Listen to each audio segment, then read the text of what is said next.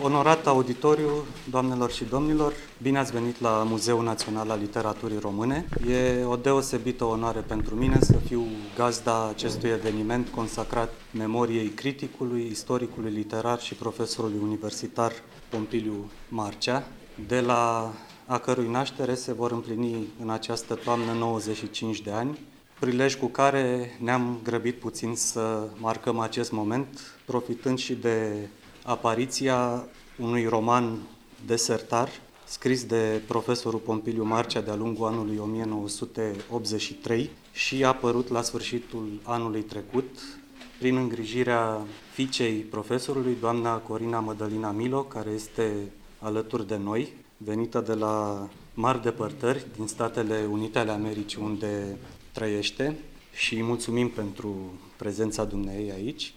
O să rog pe doamna Corina Mădălina Millo să ne spună istoria recuperării acestui roman, care apare după 40 de ani de la scrierea lui efectivă și, de asemenea, pentru că vrem ca această manifestare să aibă și o coordonată evocatoare, să ne împărtășească amintiri pe care le are cu părintele dumneaei. În primul rând vă mulțumesc pentru organizarea acestui eveniment foarte plăcut, într-un loc foarte frumos. Vă mulțumesc dumneavoastră personal, domnului Dragoș Minel, care a fost inima organizării, și domnului Cârlugea să fie aici cu noi, tot venit de undeva mai departe decât Calea Victoriei, unde sunt eu acum. Mulțumirile pentru organizarea acestei manifestări îi se cuvin domnului director Ioan Cristescu, directorul Muzeului Național al Literaturii Române, și de asemenea doamnei Loreta Popa, care a sprijinit organizarea evenimentului. O altă omisiune, am uitat să precizez că este alături de noi eminent lingvist, domnul profesor Gheorghe Chivu, președintele secției de literatură și filologie a Academiei Române. Eu le mulțumesc tuturor celor pe care nu i-am cunoscut și am uitat să-l menționez pe Mitache, unchiul meu, cunoscut ca scriitor, Dumitru Constantin, care m-a ajutat foarte mult cu multe aspecte ale cărții. Povestea cărții am scris-o, cred că e undeva la sfârșit. N-am multe de adăugat. Se știa că există un roman, tata n-a scris niciodată un roman, deci aș fi fost foarte curioasă să-l citesc. La nivel personal, să deschid câteva ferestre în lumea interioară a lui tata, pe care l-am pierdut de foarte mult timp, prea mult timp. Nu s-a putut face asta pentru mulți ani, pentru că eu aveam exemplarul scris de mână, care era cu totul bulversat. Am încercat de câteva ori și am renunțat. Era o misiune sisifică, unele pagini erau scrise orizontal, unele vertical, unele oblic, nepuse în ordine, nu puteam face sens de ele.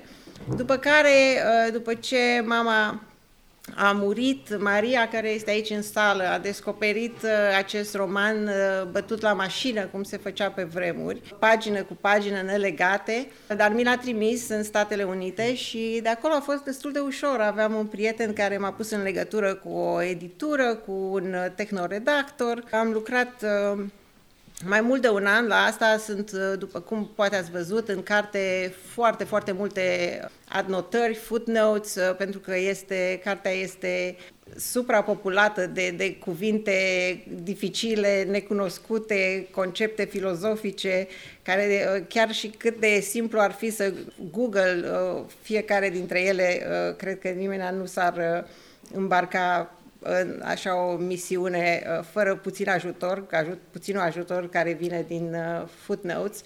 Și s-a pus tot împreună, domnul Dragoș și domnul Cârlugea au scris și s-au implicat în asta. Minel a organizat un fel de eveniment în locul de unde tata a provenit, în Gorj, și nu știu cum cred că prin domnul Dragoș a luat legătura cu Alexandru și mi-au spus că există acest eveniment la care am vrut foarte mult să particip, așa că i-am rugat să-l amâne cu 2 zile sau așa ceva.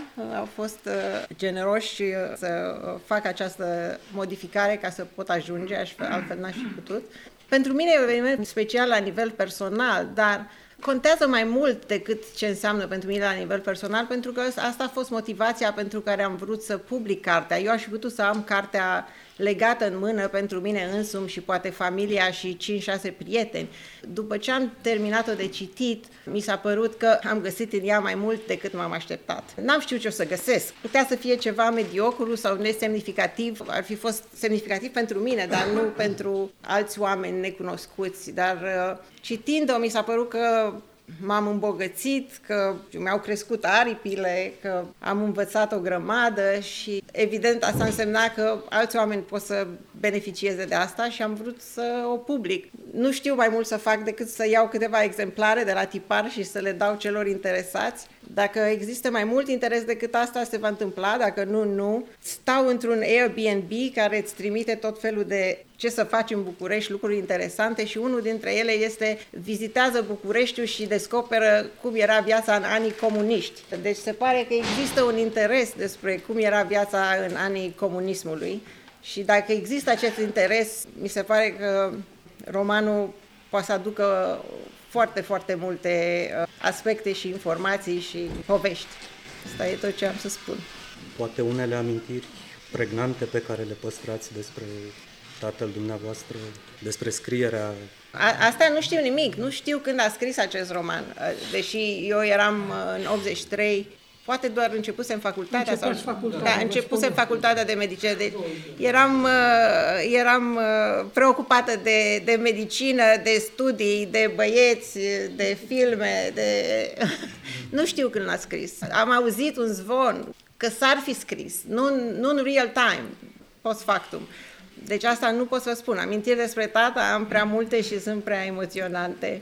Deci nu o să intru în asta, pentru că nu vreau să plâng. Ok, pot să negociez una mică și scurtă acum. Ce mi-a venit în cap este că aveam tot felul de vaze, da. Și lucruri frumoase prin casă și din când în când eu mai spărgeam câte una din greșeală și mai spărgeam câte o ceașcă de porțelan și lui mama nu-i plăcea asta și tata spunea că soarta oricărui vas este să devină ciob. Asta, nu știu, e foarte filozofic, mi se pare. Asta e singurul pe care vreau să-l spun. Vă mulțumim.